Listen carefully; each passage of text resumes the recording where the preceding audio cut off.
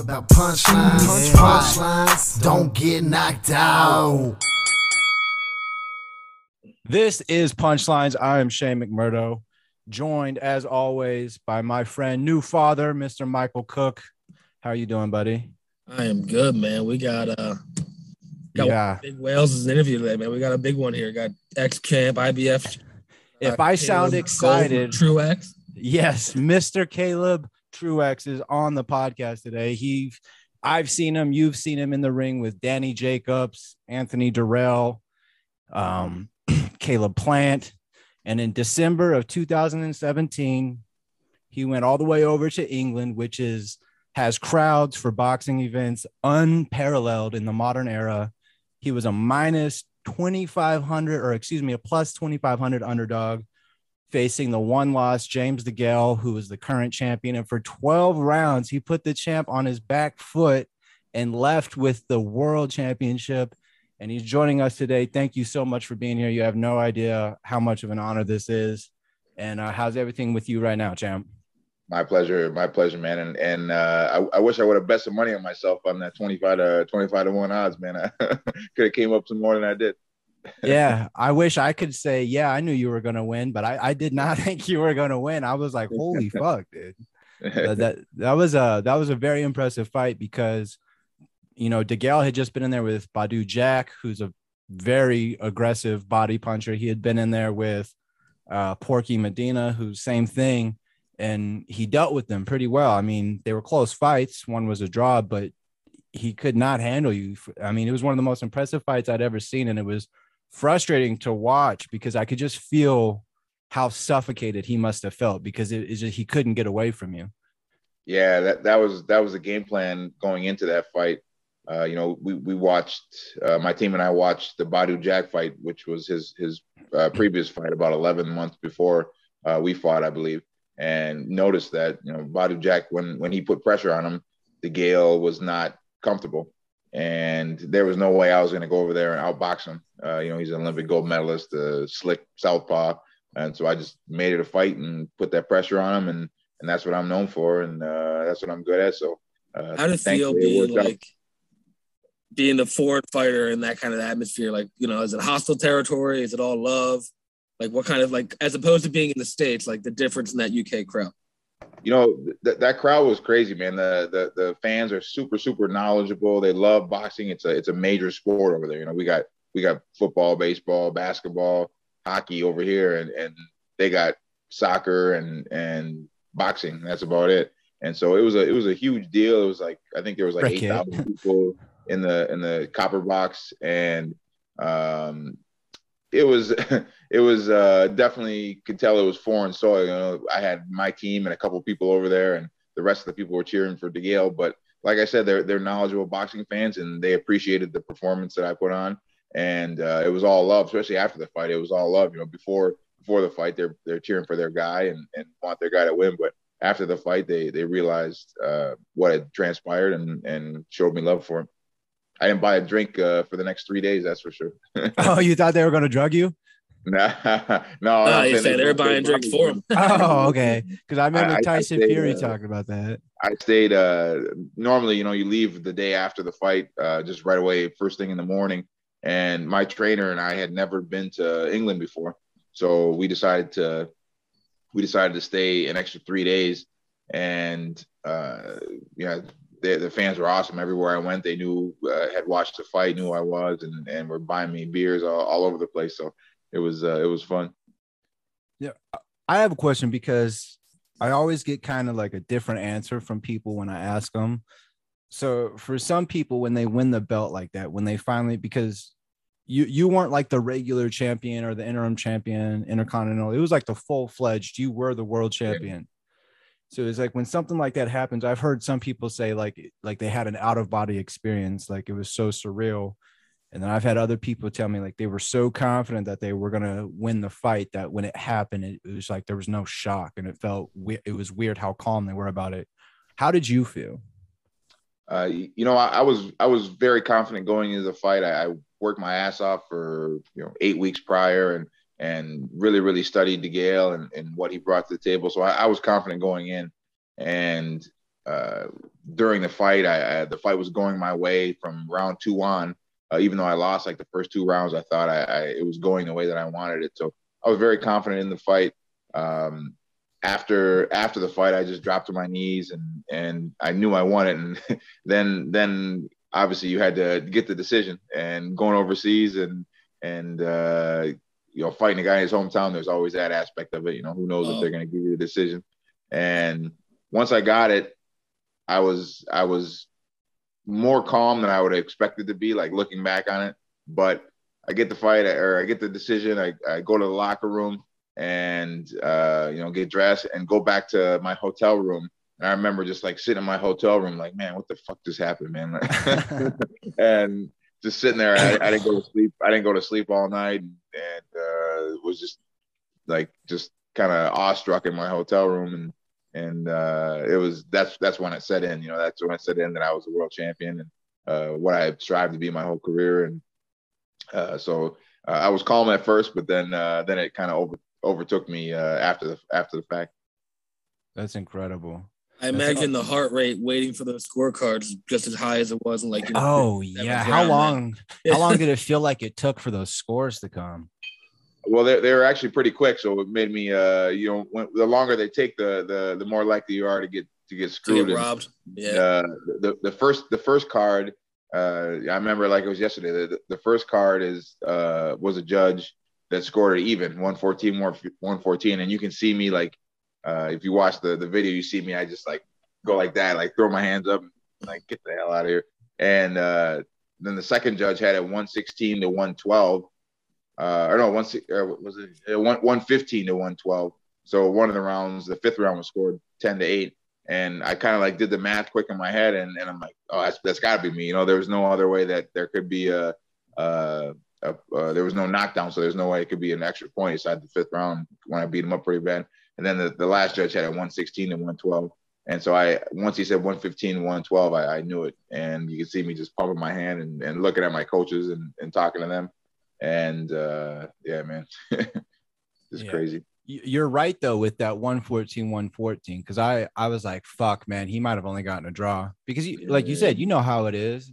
I mean, you're fighting a Brit in Britain, and like they're notoriously bad. They're not as bad as Texas or Germany, but they're pretty fucking bad. So I was like, oh man, he might have only gotten a draw because even like I said, I thought DeGale was going to win, and after it happened, I was like, there's no way, no way.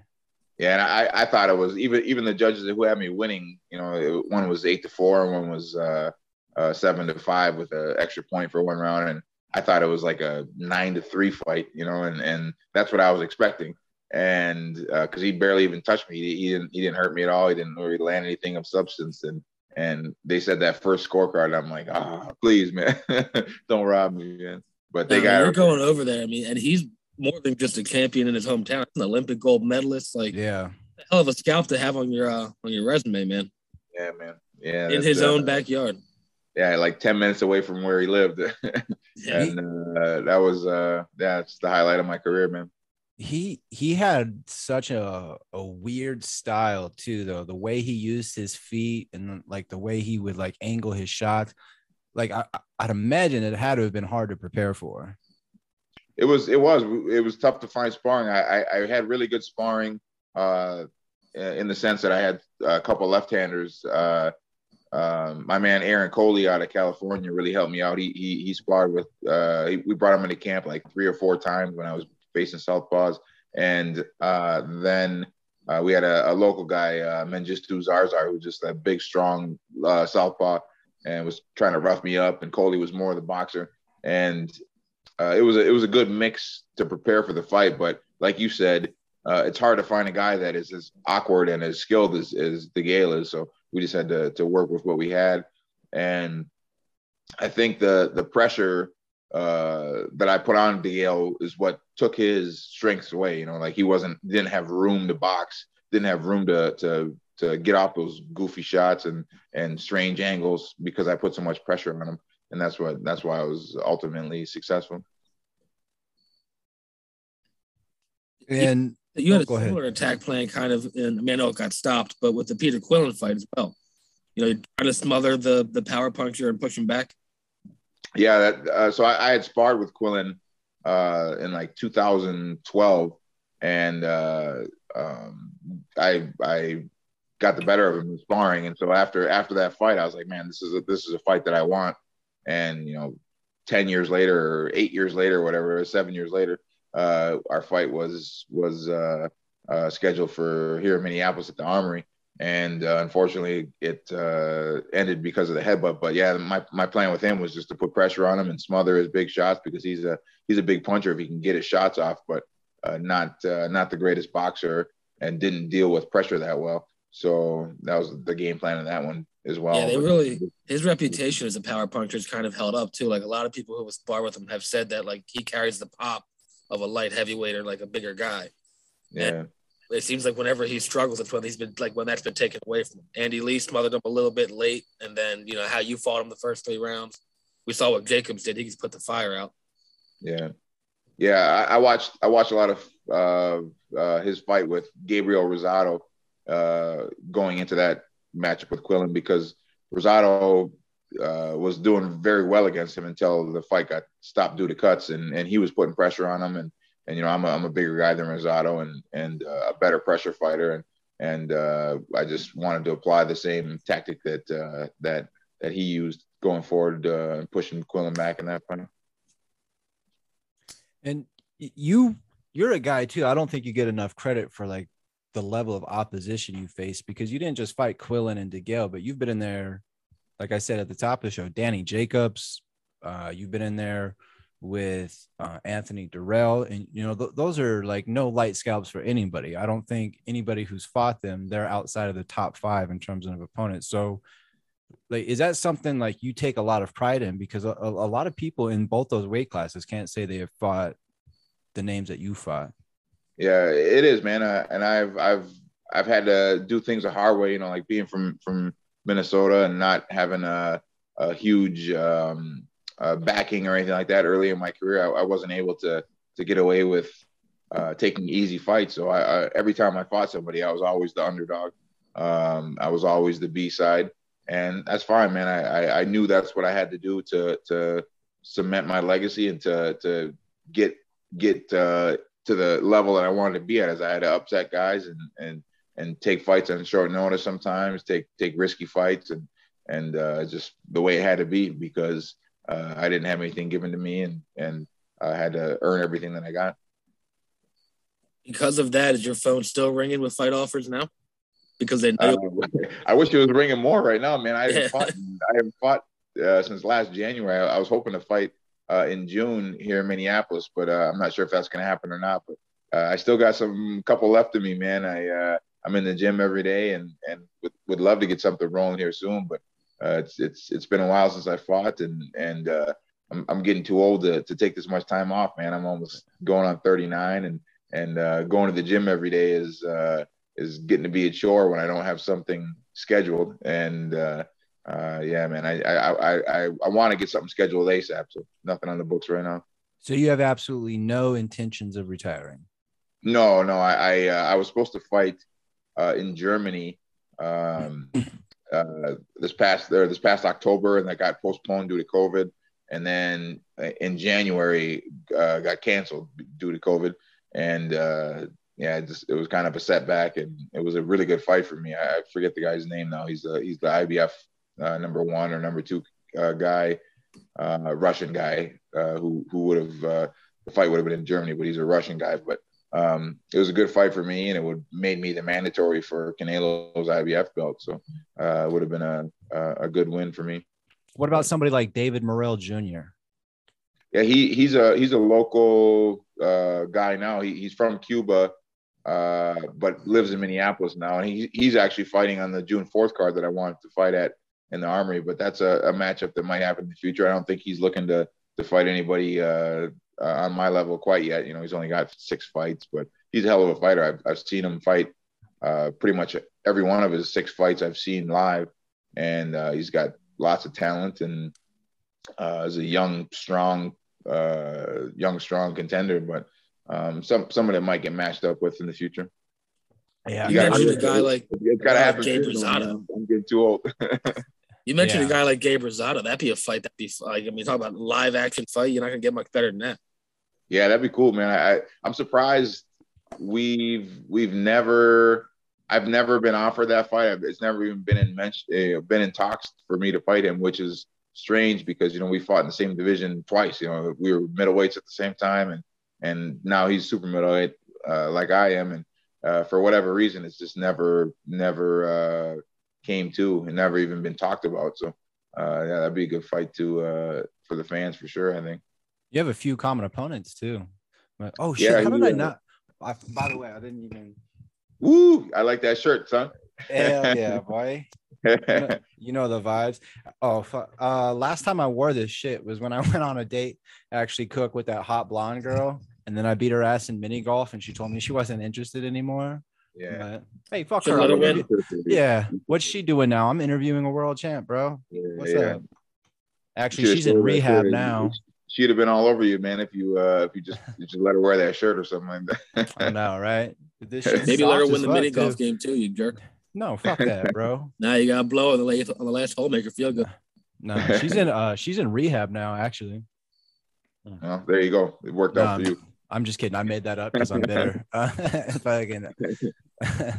No, but yeah, I think because 168, I don't know why it never really gets the respect. It's just kind of like junior middleweight. It's just like it's not middleweight, so people don't care as much. But there's always been so many good fighters. Like back in the day when they had the Super 6 tournament and everything with all those guys, and even now because you still got Benavidez, you still got Caleb Plant, who you fought before. Like Canelo. Yeah, Canelo still got all 4 belts, but who knows what's going to happen now? What are your thoughts on this current the landscape of 168? It's deep, man. I mean, there, like you said, Canelo, Plant, Benavidez. Obviously, Canelo's the cream of the crop right now. He's got all 4 belts and beat all the champions to get them. So he's the cream of the crop. But I think you will probably see Charlo move up to 168 soon. He'll announce his presence in the division in a big way. I imagine he's a hell of a fighter. You think he fights Benavidez? What's that? You think he fights Benavidez? Because those two don't like each other. I don't know, man. Like I wish they would fight. I wish Plant would fight Benavidez too, or Charlo. I wish they would fight each other because or Andrade, any of them. Oh, Bubu's up there now too. Yeah, Andrade moved up too. His fights got canceled because he hurt himself. But all those guys are really good fighters and all undefeated except for Plant with 1 loss, and they're all great fighters. And why the hell not fight each other, man? You got Munguia sniffing around 168 too. I mean, he'll probably move up to 168 too. The opportunities are endless right now. Berlanga. Oh, yeah, you and Berlanga, dude. Let's see how Berlanga deals with you. Yeah, let's see how he deals with Angulo. I might pick Angulo to beat him this next fight in June. That's gonna be a tough fight for him. Yeah, I still have my heart broken because I'm a really big Anthony Sims Jr. fan. That's my guy. Yeah, that's my guy. Who, Sims? Yeah. He's dope, dude. I brought him in for camp. Probably like 2016 when he was a young kid. He was only I think 19 at the time. Yeah. But just a talented fighter, and extremely. And, that's my boy, man. And I hope he gets back to getting big fights because that loss that he had to that Angulo was a tough fight, and he's more talented than that. Yeah, you could tell he wasn't all the way there either. You could tell something was bothering him. But I think he beats Berlanga. I think he would too. I think he'd outbox him in box circles around him. And there was actually talk of him. There was talk of him fighting David Morrell Jr. here in Morrell won't fight him.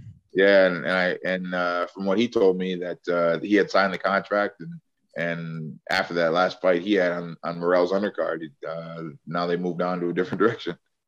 Yeah, no, people won't fight him. I talked to him a little bit. I'm not cool with him like you are, obviously, but I talked to him.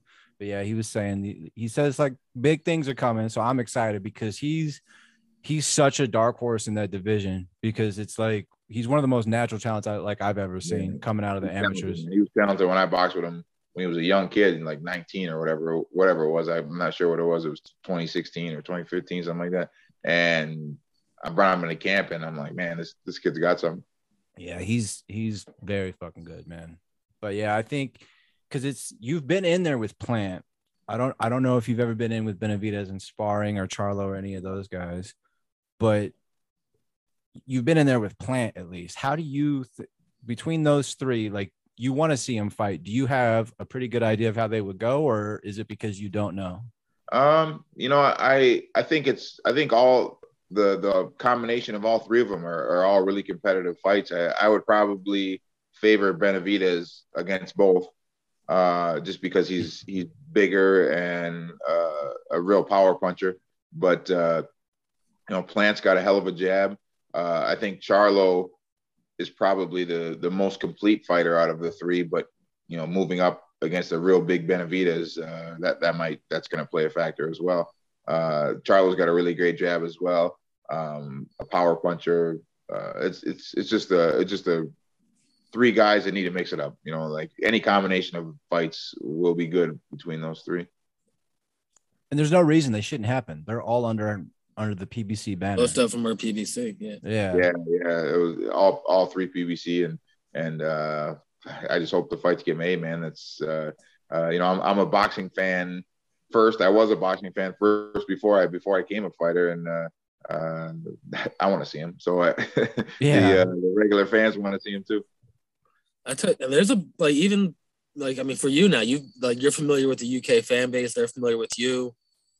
Chris Eubank Jr. kind of floating around 160, 168 could be a big payday as well. And he is, I believe, the only one who's outside the PBC umbrella right now. Yeah, I'm not sure what his affiliation is. He was with PBC for a few fights, I think. But he's with Sauerland. Sauerland, okay. The Sauerland brothers. I don't know, man. He likes calling out welterweights and guys coming up from welterweight that are past their prime. So I'm not sure what his deal is, man. Yeah, 2 fractured eye sockets, bro. It's like trying to pick a fight at the fucking VA, dude. What are you doing? But what about John Ryder? John Ryder, would you fight him? Yeah, of course. I mean, I'm not going to ask, would you fight him? You would fight anybody, I say, but I would love to go back over to the UK for another fight before my career's done, and that's a good matchup. He's a good fighter. I saw him. I've seen him fight live. I don't know, 3 or 4 times, or not live, but on TV 3 or 4 times, and I thought he beat Callum Smith when he fought Callum Smith. I thought he lost to Danny Jacobs when he just fought him just recently, but he's a good fighter. That was a very close fight. Are you promoted by anybody right now at all?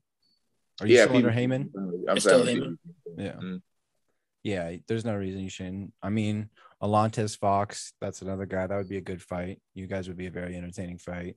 Yeah. But and you haven't had any names come across your desk at all? No, man. I just talked to my promoter Tony Gragelko like 2 days ago, and he said he's trying to get me on the June card here in Minneapolis, but no dice yet. So just waiting to see what happens, man. Just staying in the gym and working out and trying to stay ready. That's about it, man.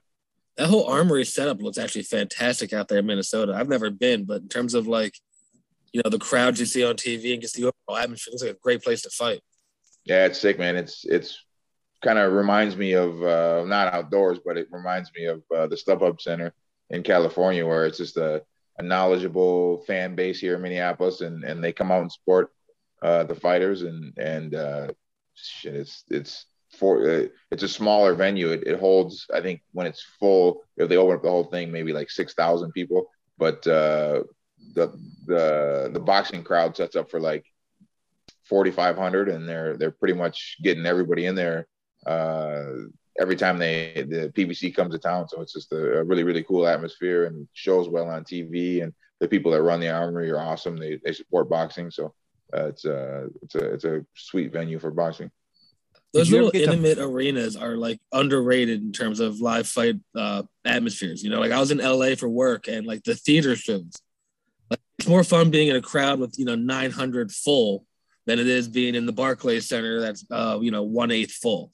Yeah, for sure. Fighter, like, I'm sure the sound of the Armory as opposed to a bigger, less full Barclays Center, it's like it's a better atmosphere to be in.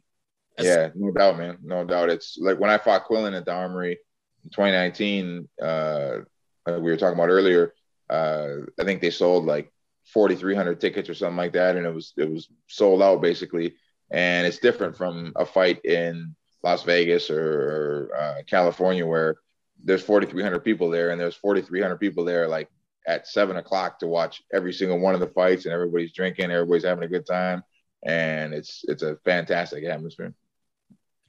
You mentioned the StubHub Center earlier. Did you ever fight there? No, I wish, man. I wish that's one of my bucket list places to fight and to. I've never been to there to see a fight either. Oh, I'm going to go there.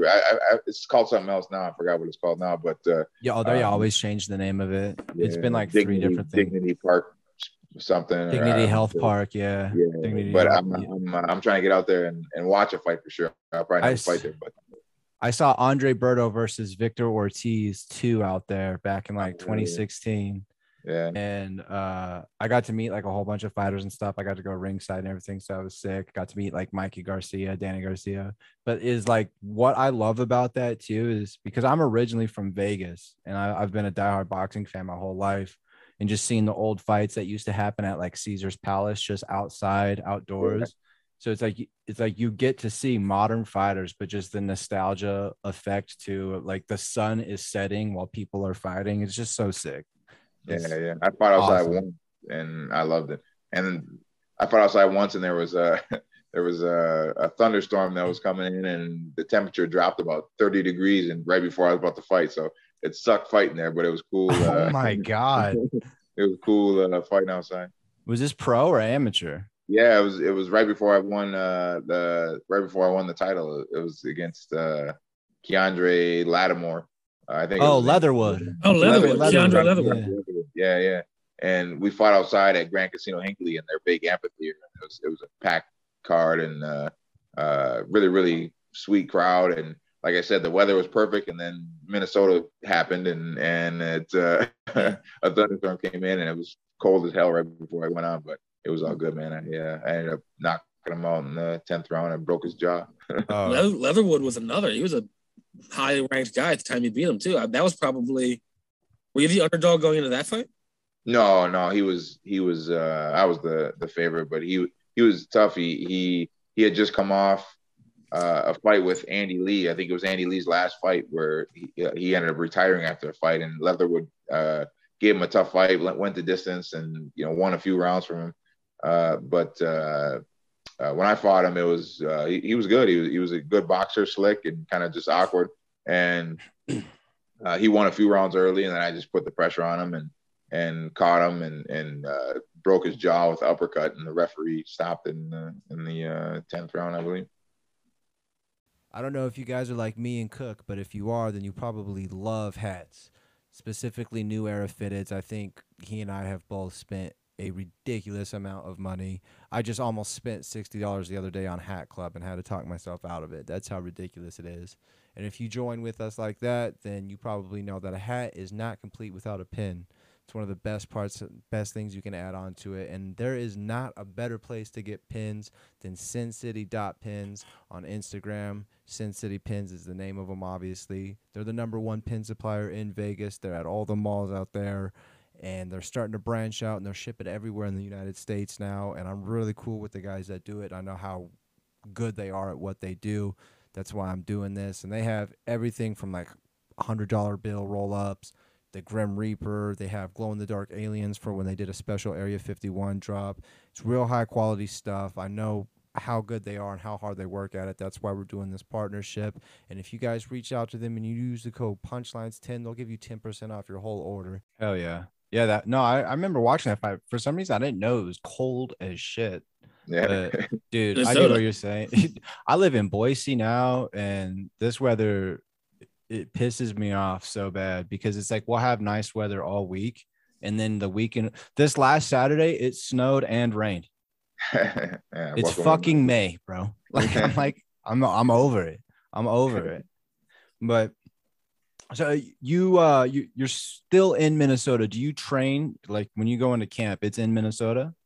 Yeah, exclusively here in Minnesota. I got kids, man. I ain't trying to spend time with my kids. So Who's your trainer? My trainer is Tom Halstead.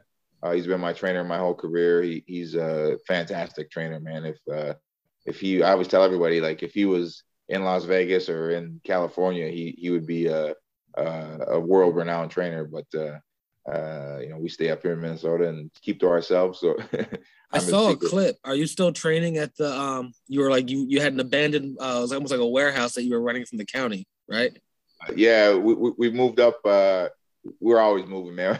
We moved once since then. We actually just moved to a new facility like 2 weeks ago. It's called what the hell is the name of the city? I don't know what the city is. Lexington, or no, Circle Pines, Minnesota, and just right outside the metro.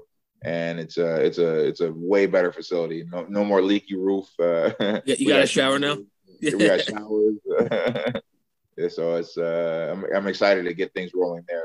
We got some amateurs that are actually, we got 4 guys that are fighting this weekend, and things are live again in the gym. It was kind of stale for a little while, but things are heating back up in the gym. Now, you mentioned you like to stay in Minnesota because you have kids. We were just talking to our friend the other day on here. His name's Joey Barrero. He's Felix Trinidad's nephew. He's a fighter, but he's also a father. You know, my boy Mike himself, he just had a kid a week and a half ago. Congrats, man. Thank you. I'm not sleeping much. Hey, I was wondering why you got bags underneath your eyes, bro. Oh, yeah. I'm not sleeping much. Yeah. He about to test his hand speed on them motherfuckers, bro. But, Yo, yeah. He sticks to high guard. Oh, yeah, he does the earmuff. Yeah, the baby sticks there at the high guard, man. I think he knows it's coming. But was your first child born before or after you turned pro? And if it was after, like, how much did it change your whole mindset? Because everybody's answer to this is always pretty intense. Yeah, it was after, man. It was right before I fought Anthony Durrell. And I've been on the record on different interviews saying this before. My lady almost died in childbirth when I had my first child. And when I took that fight with Anthony Durrell, I was not in the right headspace. I shouldn't have taken that fight, and that's why it turned out the way it did. And thankfully, I was able to bounce back from that and kind of reset and go on with my career. But I thought I was going to have to retire after that because of the way I was feeling going into that fight, like worried about if I'm going to get hurt, if I could take care of my girl and my baby if something happens. And since then, I've had a son. So Gia is 6.5 now, and Cam will be 3 here on Saturday. But it's just motivation, man. It drives me to be at my best and provide for them and just give them things that I never had. That's insane. That because I'm trying to put myself in the situation. Like, so how soon before that fight was your kid born? Just a couple months. She was born in February, and that fight was April, like the start of April, I believe. So you're prepping for camp then? Yeah. Oh my God. Yeah, man.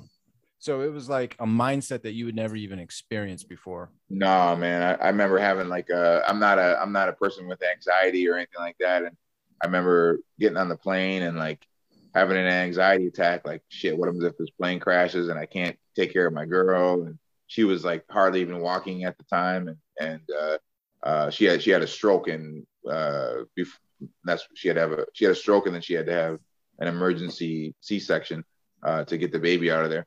And I remember having like a panic attack on the plane, and then got to Atlantic City. I'm like, all right, I'm cool now. And then I remember getting in the dressing room, getting wrapped up and getting ready to go out and fight. And I like locked myself in the bathroom and was like laying in the bathtub having like another panic attack. Like, shit, man, what happens if this dude hurts me and I can't come home and take care of my kid and take care of my lady? yeah, not what you want to be thinking about going into a fight with a world champion. Yeah, somebody as tough as shit as Anthony Jarrell too. Yeah. It's almost like it triggered your fight or flight instinct, and like you were just in a prolonged state of that. Yeah, man, it was like I said, I told myself and I told my girl, like, if I ever feel that way again, preparing for a fight, I'm retiring on the spot, man. I can't go into a fight thinking those things and putting myself in harm's way because I'm not 100% prepared to go to battle, you know. And yeah, I couldn't imagine, man. My wife labored 27 hours, and it wasn't an emergency C-section, but it was like, all right, for the baby's health, because of, like, you know, the heart rate goes up and down during labor, and just like my reaction to that, without having to, you know, be in training for a fight following that, it's like I couldn't imagine where, you know, the headspace is, and also just finding that drive to, you know, focus on, like you said, going to battle.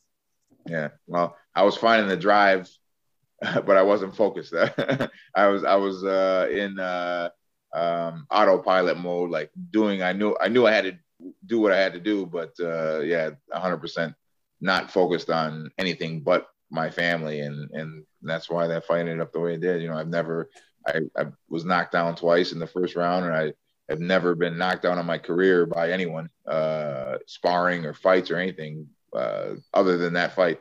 And Anthony Jarrell's a hell of a fighter. Don't get me wrong; he's a world champion, but he's not the biggest puncher. And I was confident going into the fight, but yeah, not the right mindset. I think if you would fight him 10 times, you win the majority of those fights for sure. I would have loved to. I would still love to get a chance to run it back, but you know, I'm not sure how many fights he has left, and if the stars will line up. But I would love to avenge that loss. I have no kids, and I'm gonna be honest, you guys are not doing a good job selling the idea of it. That sounds have the best thing ever, man. Oh my god! Go find that blonde chick that's in rehab and see you be your savior. I blocked her on everything. Just yeah. So Champ, the kids, the lady, they're all healthy now. Everything's good. Yeah, everything's all good, man. Everything's all good. How many kids do you have now? 2, daughter and a son. Oh, so it's perfect. Yeah, and I'm stopping. I ain't having no more. Yeah. Oh God, I feel so bad for my parents because it's like I don't know. I feel like everybody experiences that. Like they're always like, you always get pissed at your parents for shit when you're a kid, and then you grow up and you're like, oh, they spent like $500,000 on me by the time I was like 12. Like, oh man. Oh man, they start costing money before they even get here. Yeah. It's the whole process. So you're still under the PBC umbrella. We've got the one this weekend, Charlo Castaño rematch. Are you familiar with the Charlo? Have you ever like trained with the Charlos, being, you know, Midwest guys?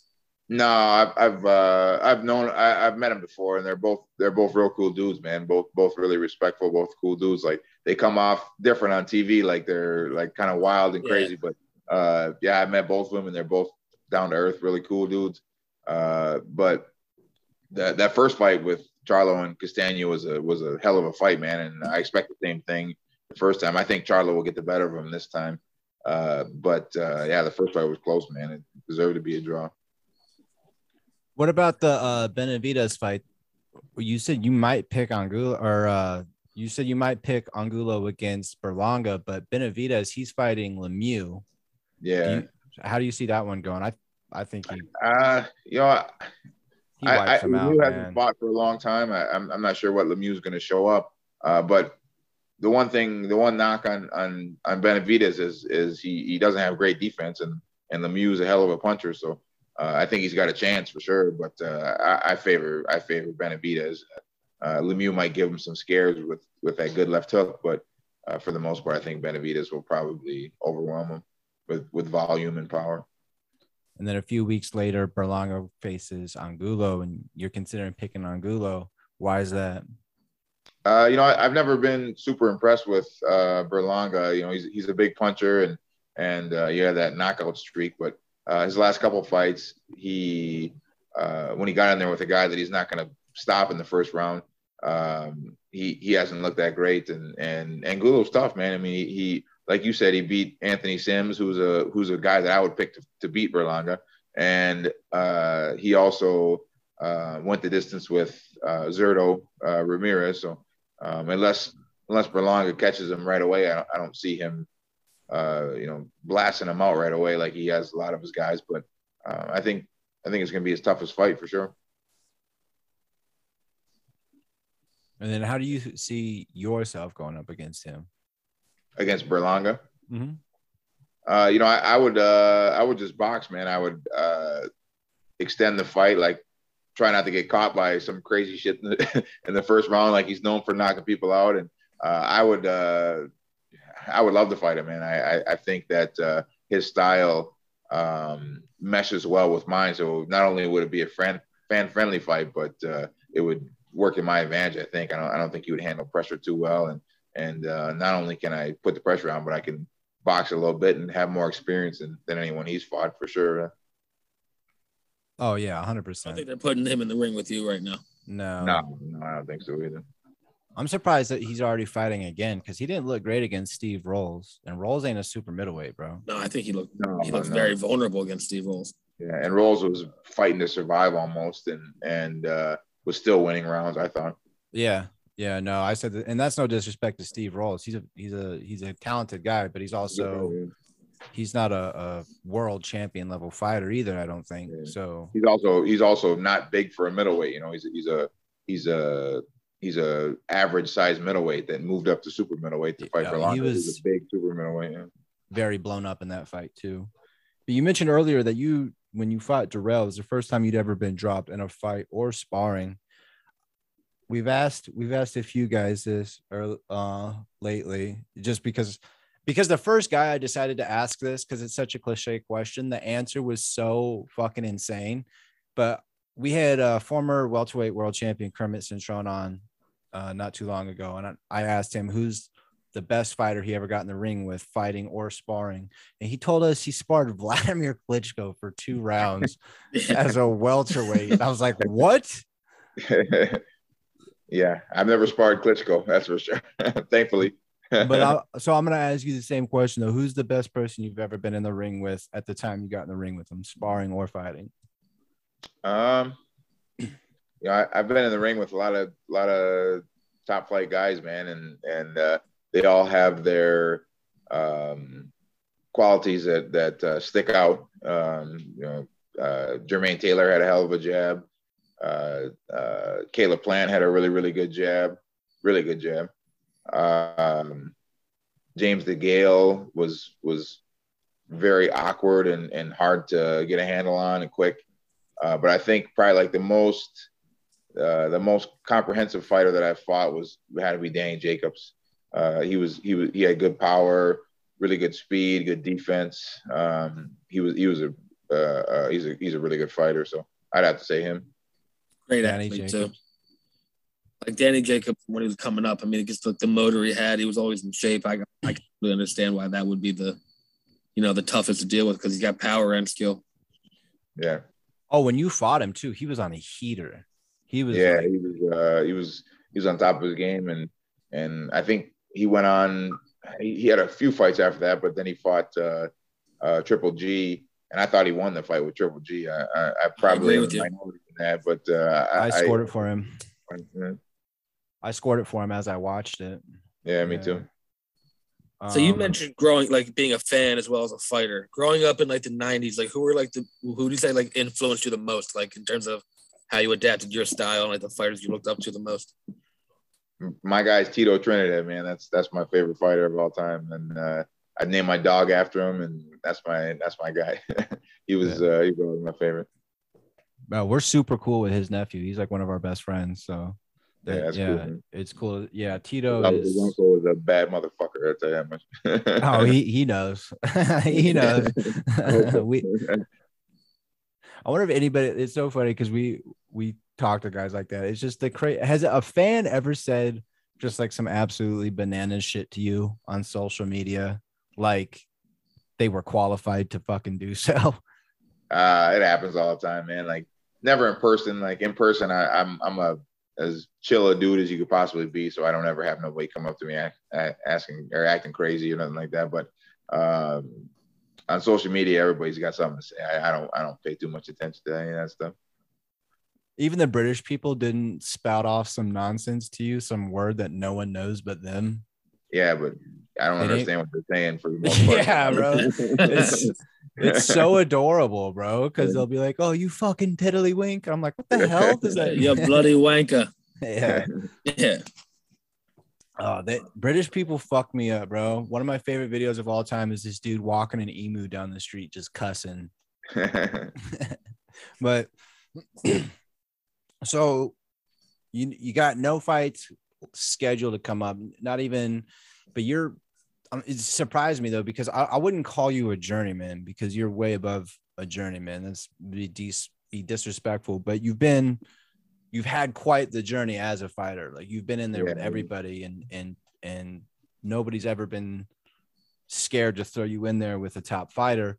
And we've had guys like Sammy Vasquez come on and even Joey Barrero, Tito's nephew. He just got offered a fight last minute against Jamel Herring, and they only offered him like $35,000, and like the takeaway was just terrible. And Sammy Vasquez was saying his promoters used to be taking like 33 1/3 of his purse.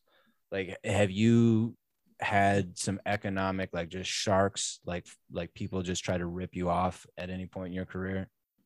No, man, I've been lucky to that extent where I've been with the same guys my whole entire career. My coach, my trainer, my manager, my promoter.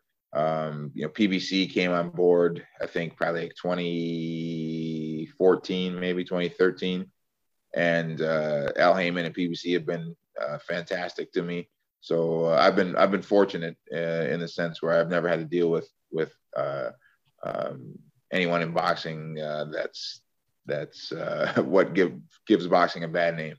Put it that way. Right. Do you think boxing is still in a bad place in that regard? I think it's in a lot better place now than it was, especially like in the 80s when crazy shit was going on, Don King and all that stuff.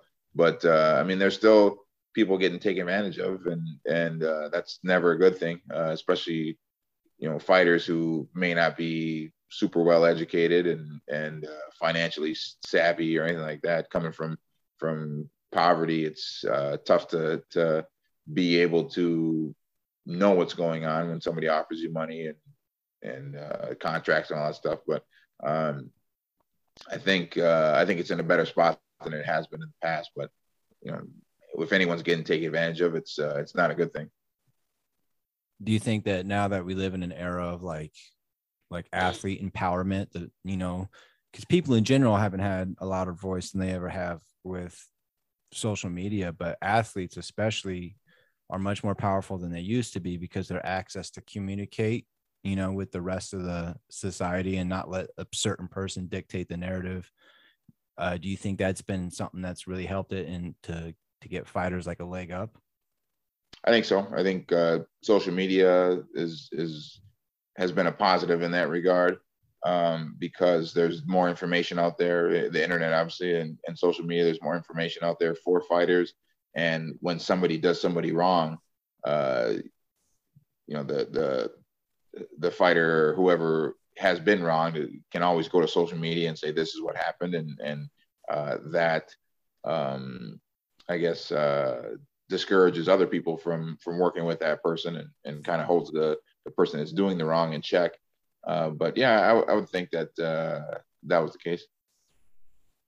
I imagine a guy, like you mentioned, like with promotion and the social media, but I imagine a guy like you who's like, you got your 8-count beer with Lupulin Brewing, I believe. Lupulin Brewing. So like a guy who I imagine you're out and about, like you're out, whether it be at the brewery or like, I imagine the local love has to be great because of your presence in that community. Yeah, man. I live just 20 minutes away from where I was raised and grew up, and I do a lot of charity work in the community. I'm always at bars and liquor stores promoting my beer, and I've been in Minnesota guy my whole life. Don't plan on going anywhere, and I mean, even the name, right? Golden Gophers, Golden Truex. Hey, that's right, man. That's right. Yeah. So the community embraces me for sure, and I got nothing but love for everyone that's showed me love throughout my 15-year career. And you said the beer's called 8 Count? Yeah, 8 count and 10 count. We got 10 count too. Is it 10 count the double IPA version of the 8 count? Yeah, 8 counts a hazy IPA and 10 counts a double black IPA. Oh, what makes it a black IPA? I know what a double IPA is, but I don't know what a black IPA is. It's dark. It's like kind of like a stout, kind of like real dark in color and. So there's how many IBUs are in it? 100. Holy shit! Yeah, that's a lot, bro. That's put you down for a 10 count. Not way to pick up on the branding, bro. Yeah, 10% alcohol, 100 IBUs, man. You drink too many of those, and you'll be out for the 10 count. Well, I'll talk to you about this offline. Actually, I'm not going to do that to you on the interview. Mind me to cut that out. But so if we wanted to buy this, where could we get it? Because I know we probably can't get it at the liquor store, but we got the fucking internet. I know I can probably buy it somewhere. It's available in like 12 different states, and it's available in a bunch of different countries as well. But I'm not sure exactly offhand which states. I'm not sure if it's in Idaho. I'm not sure it's in Philadelphia, but it's out there. I mean, you can go on the Lupulin website and at Lupulin Brewing, and just and they probably have a map that shows you exactly how to get it or where to get it, or if you can order it online. So I'm not sure, man. I should probably know that, but we'll figure it out though. And do you got an Instagram for it? Does the beer itself have an Instagram, or the brewery? Yeah, just at Lupulin Brewing. Yeah, Lupulin. I'll shoot you the link, Shane. I've got it here in front of me. Yeah, we'll be sure to tag them in the post. That scared the shit out of me, bro. That dog sounded like it. What kind of dog you got, bro?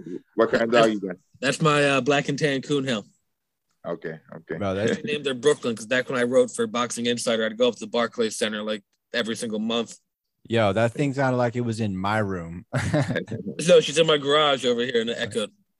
All right, but dude, Champ, I can't thank you enough for coming on, man. This has been an absolute honor.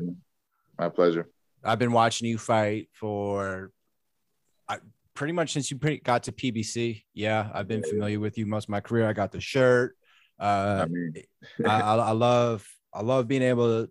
I think it was over a year ago, I just moved to Vegas and I talked to you a little bit after the Plant fight on Instagram, and fast forward to now I'm interviewing you on our podcast. It's phenomenal. I can't thank you enough for being on here. Guys, this is Punchlines. It's been a great interview today. I'm Shane. Cook is with us.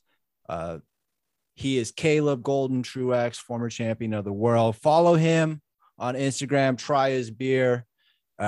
Just drink all of my beer, man. Drink all of it. I got challenge accepted. Hey, yeah, I got some Navy guys, bro. They'll drink your shit up, bro, for real. So check them out, guys. Thank you for listening. Have a good one. Thank you guys for listening. Please join with me in helping former super middleweight champion of the world, Tony Superbad Harrison. He owns a gym up in Detroit, his home city, that he uses as a good instrument to help the children out there to get off the street and have something productive to do inside the gym. Unfortunately, the ceiling and roof is really damaged, and when it rains, water just pours through and damages and destroys equipment. So they set up a GoFundMe to help raise some money to get them across that finish line so he can continue doing a good thing in his community. So check the link in the About section of this episode if you're listening on a podcast, or check the link in the YouTube videos as well as in my Instagram bio, and let's help out the champ.